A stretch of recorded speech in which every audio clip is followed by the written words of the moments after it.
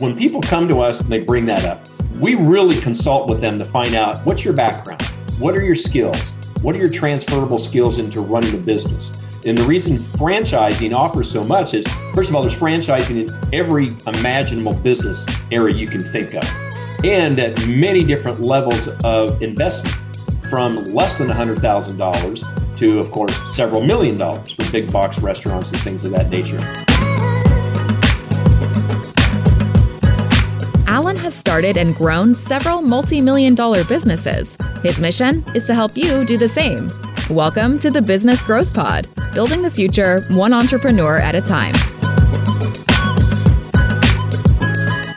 Hey everyone, welcome to the show. I'm Alan. I'm a family man, an attorney, and an entrepreneur. Each week, we provide resources and advice to help build your business. Are you ready? Then let's go.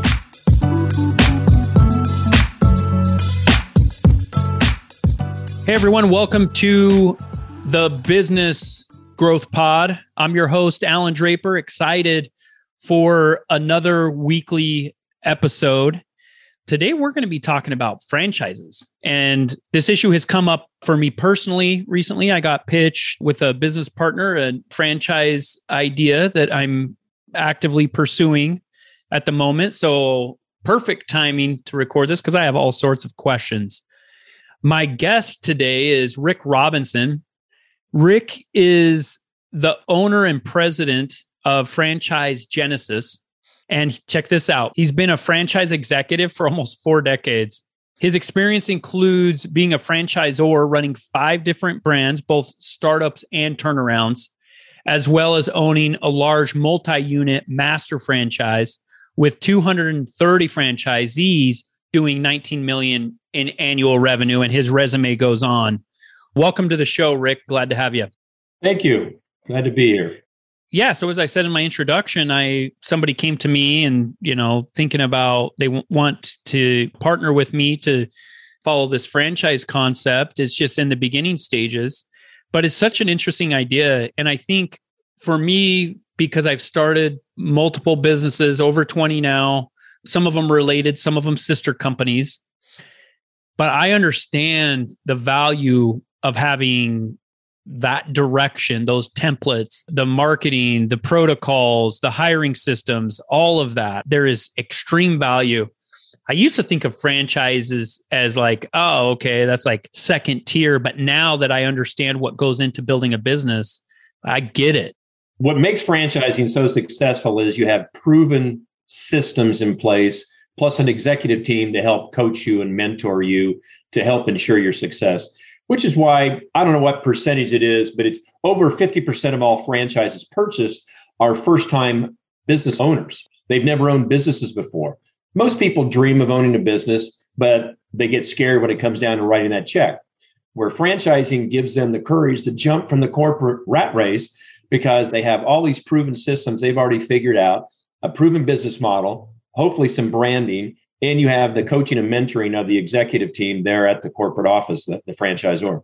I think the goods of getting into a franchise and frankly, of being a franchisor also, I think the goods are really clear, right? Especially if you're a franchisee, having that mentorship, having that direction, knowing, I think a lot of entrepreneurs, they get into something and they don't know what they don't know, which can be a blessing in some cases because I always say that if I knew what I know now, I may have not started my first business because I understand the amount of work that goes into it. But the benefits are fairly clear, especially with systems, especially for somebody like me that knows how much I'm still working on systems. My first startup was almost 8 years ago, and it's a thriving business, growing like crazy. We do about 180 times. So previous year revenue. So we grow at 1.8 times year over year on average. And we're still fine tuning some things. So there's clear benefits. I know this might be a little weird, but let's start by talking about what are the things that people should be wary of when considering a franchise? Well, some of the things that you want to make sure you're very clear with when you're talking with the franchisor and you're going through their franchise disclosure document is having a really good understanding of what are all of the upfront startup costs to get the doors open, make sure there's nothing hidden there. Secondly, we get into protected territories. Most franchise systems give the franchisees some kind of a protected territory to ensure that they're not going to sell another franchise right up the street from them and compete with them. So you want to be very clear about all of those parameters. Also, you want to make sure you talk with some existing franchisees that have gone through training, gone through support, and vet the system. You want validators. You want people who are going to validate the model, the training, and the support that's there. So all of that is supposed to be provided by every franchisor, so you should not have any trouble unless they're a new emerging franchisor and they may not have any franchisees yet for you to speak with. I have a friend that he got involved in a franchise. He created the first franchise store. There was one corporate store, and then he created the first franchise store. And I'm just going to be honest, it was a very different experience than he had expected, right? Because you think franchise and all of these benefits of having the systems and answers, and he's had to figure out so much by himself. I don't know that his location that he ended up choosing, and this is a food service, I don't know that his location was right. And in food service, I think that's 90% of the battle. And how does somebody that's going into a franchise, especially an early franchise, Rick, how do they know what guarantees are going to be in getting the support that they need? Well, I would say most of the time, an early stage franchisor almost overdoes the support. They smother them with support. They're so scared about being this new franchise system. They want to make sure their early franchisees are very, very successful. That's usually what happens. However, there can be a case, and we coach, I'm in the process currently, this business, we franchise businesses. We take an existing business and we turn them into a franchise. And one of the things that the owners of this business struggle with is shifting away from running their day-to-day operations at their corporate location to now my main responsibility is to find, sell, train, and coach and mentor existing franchisees. And sometimes they go back and forth too much and they have trouble. They struggle with pulling away from running their day-to-day operations. So they have to be ready to do that. Have someone in place that's going to take over their day-to-day responsibilities of their corporate location so they can focus on supporting the franchisees. Focusing a little bit on the franchisors, how does a business know when it's ready to be a franchisor? It's funny. People ask me that all the time. How do you know that I'm franchisable? And I say, well, there's really a few questions that can answer this. Are you currently running a profitable business? 2, is the model you're running at least close to the one you want to franchise? So that you have an operating unit that you can show one that's at least very close to the one they're going to be purchasing. 3, is there a large customer base for whatever your products or services are across the country? So when you sell franchises, that they have a large customer base to draw from. And then lastly, is it a teachable model? Whatever this business model you have, can you teach someone else how to run it? And you only need one location. It's always better if you've already opened multiple locations and you've proven you can open multiple locations. However, one location is fine. So if you've answered yes to all of those, it's profitable, it's running pretty much like the franchise model I envision selling. And is there a large customer base for my franchisees to sell to? And can I teach someone else how to do it? It's probably franchisable. It's funny because, and I've been approached to franchise some of my businesses. I've been asked by potential franchisees if I would franchise. And I've had customers that asked if what I was operating was a franchise. But I feel like, and maybe it's just me, but I feel like you have to be, there's this like stigma or there's this thought process of business owners that they have to be dang near perfect in order to be a franchisor. Like, or your systems have to be bulletproof, vendors, relationships, all of that, just everything. And so for me personally, it would be hard to get to that point because I'm like, man, we're still figuring things out ourselves, That's a very common question. I get that all the time. And I tell them, I said, first of all, you know more than you realize. It's just up in your head. And we have to help you put these systems on paper and the processes on paper. Now, our process to turn someone into a franchise takes about 4 months. So we work very closely with the company to help put those processes in place so that they feel much more secure about that moving forward. But I also tell them, I said, it's a slow process. Selling your first one or two franchises is usually very difficult because everyone wants to talk to an existing franchisee that you've already trained and supported. So after our 4-month period, oftentimes it's several more months before you're finally getting through some of the candidates and finding that one that you think would make a great franchise partner. So you have quite a bit of time to help fine tune them, but they don't have to be perfect. You can continue to work on them. And your first franchisees are your trailblazers anyway. They're going to help you realize some of the things that you need to change and systems to put in place. I think that's a really great aspect of this from the viewpoint of a franchisor is I'm a really big proponent of listening to my customers. A lot of people think that customers are annoying and when they complain, like they just want to, just move on from that customer. And I'm kind of the opposite. I think now there are definitely customers out there, the proverbial Karens that they'll complain about anything and whatever. But some of the best changes that I've made in business came as a result of listening to our customers. And I think that having franchisees, because a franchisee is a franchisor's customer, right? I think that is a great way to develop the business and create ideas and, this incubator of improving any corporate stores that exist. Absolutely. Franchisees come forward with many great ideas, whether it be new customer verticals, changes to menus, things of that nature. So they come up with a lot of great ideas that then the franchisor will put into the operations manual to help benefit all of the future franchisees that come down. It's interesting. So one of my businesses, we have 10 locations across 8 states, everywhere from Reno, Nevada to Long Island, New York. And I think this process, and we're not considering franchising it, but I think that just the process would be very, very insightful.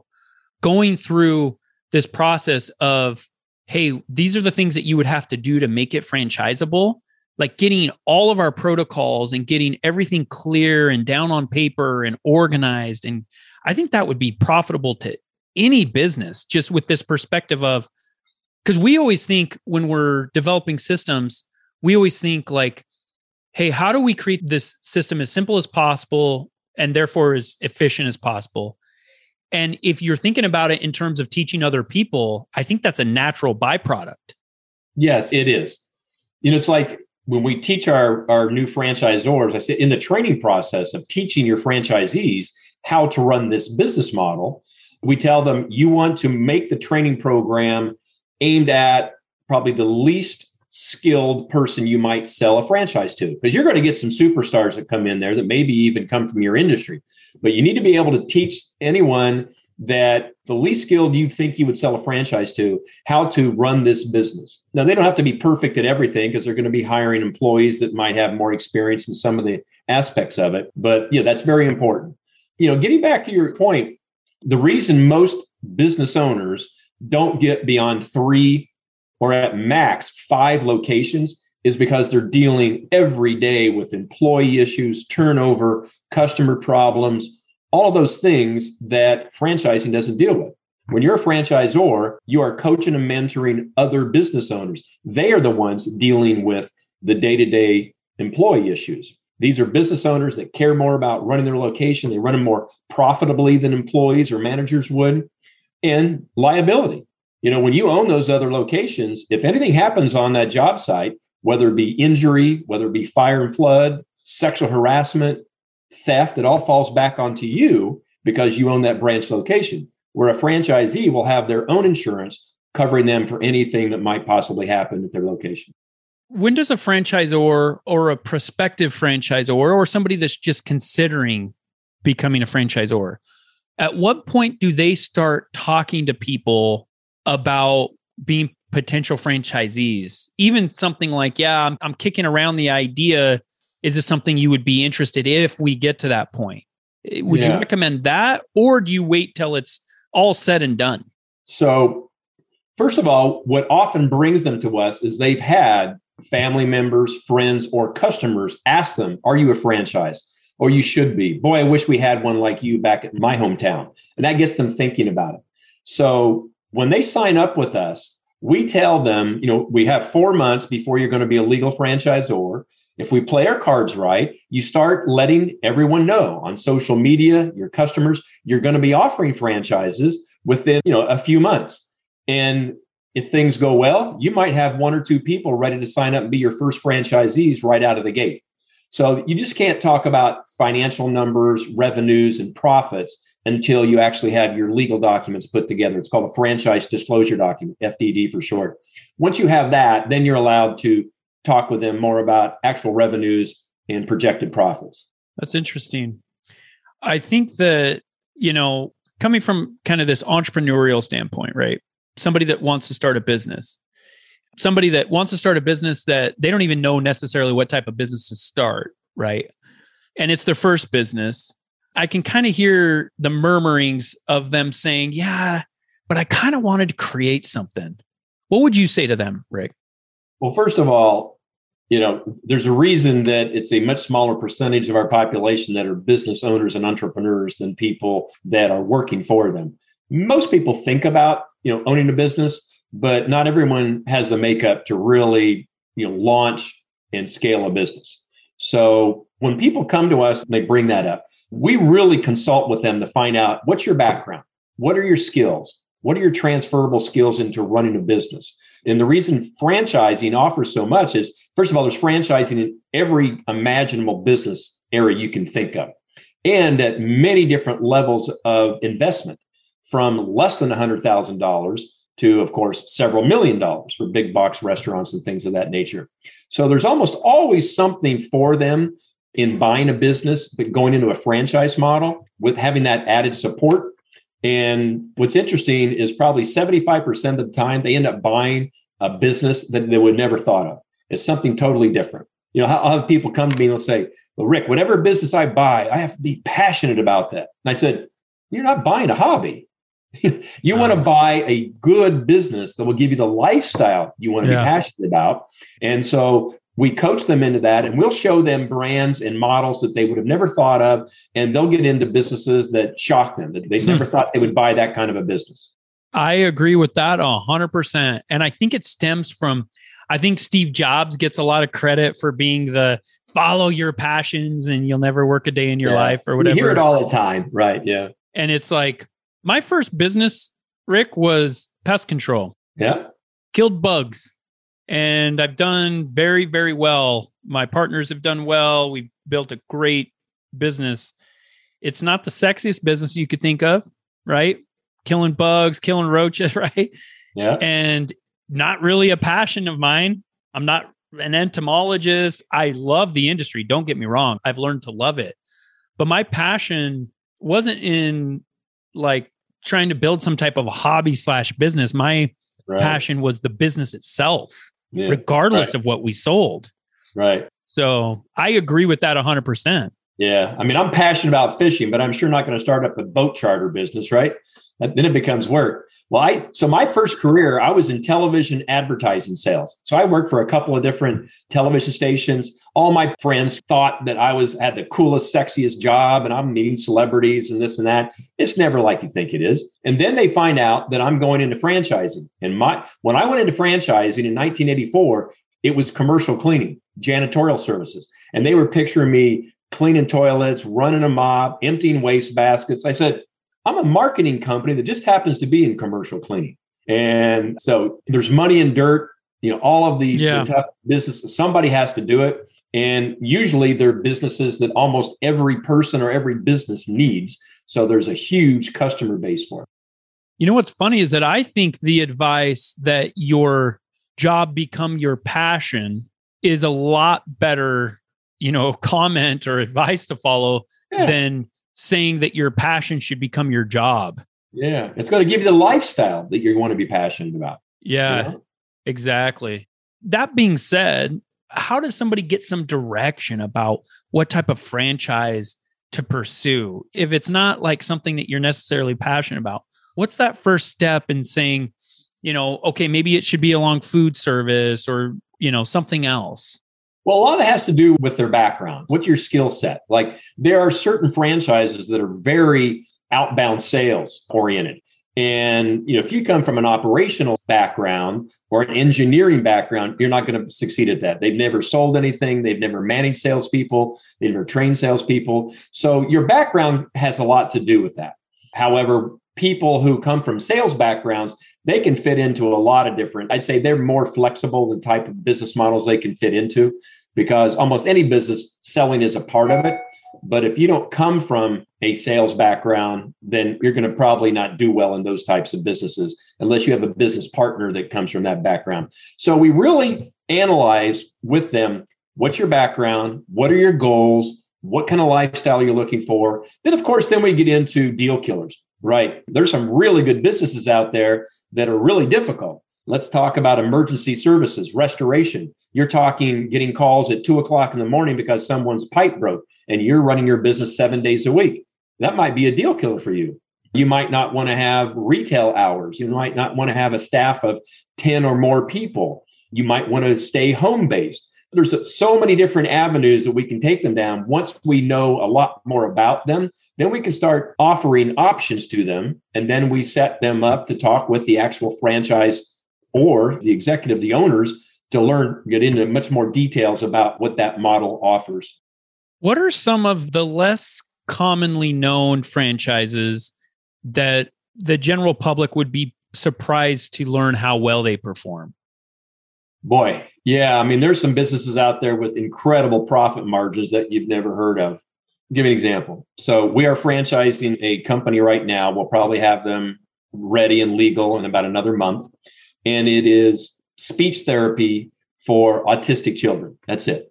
They have 3 locations now, and they have a waiting list a mile long. The parents pay $2,500 a week for their children to go to this school. And they have a waiting list a mile long. Now, much of that is paid by the government. All right. But you can imagine it's a very small staff. You only need 2 students in the school, $2,500 per student. That's $25,000 a week. These numbers start to add up really quick with a very small staff. Only one person on your staff has to have some special certifications as a teacher for these children.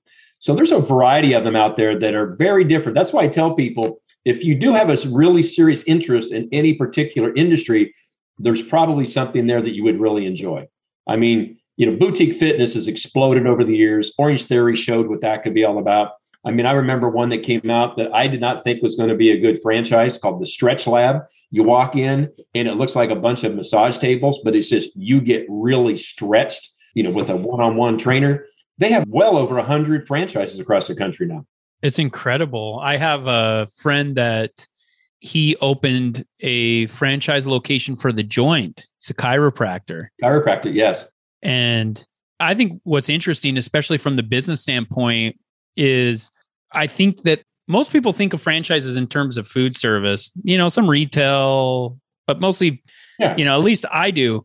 But I think there's they're on Main Street USA. They're on television. Yeah. People don't know a lot about the service businesses. Yeah. And so I think there's an opportunity there for a pretty big play, just getting into something like, and I don't know if there's a speech therapy for autistic children franchise already, but it seems like I would be surprised. I don't know of one. There is not. It seems like that would be a good, fairly high ceiling type play to just kind of do some research and find out, hey, what industry, what area is there not a franchise that could possibly become one, right?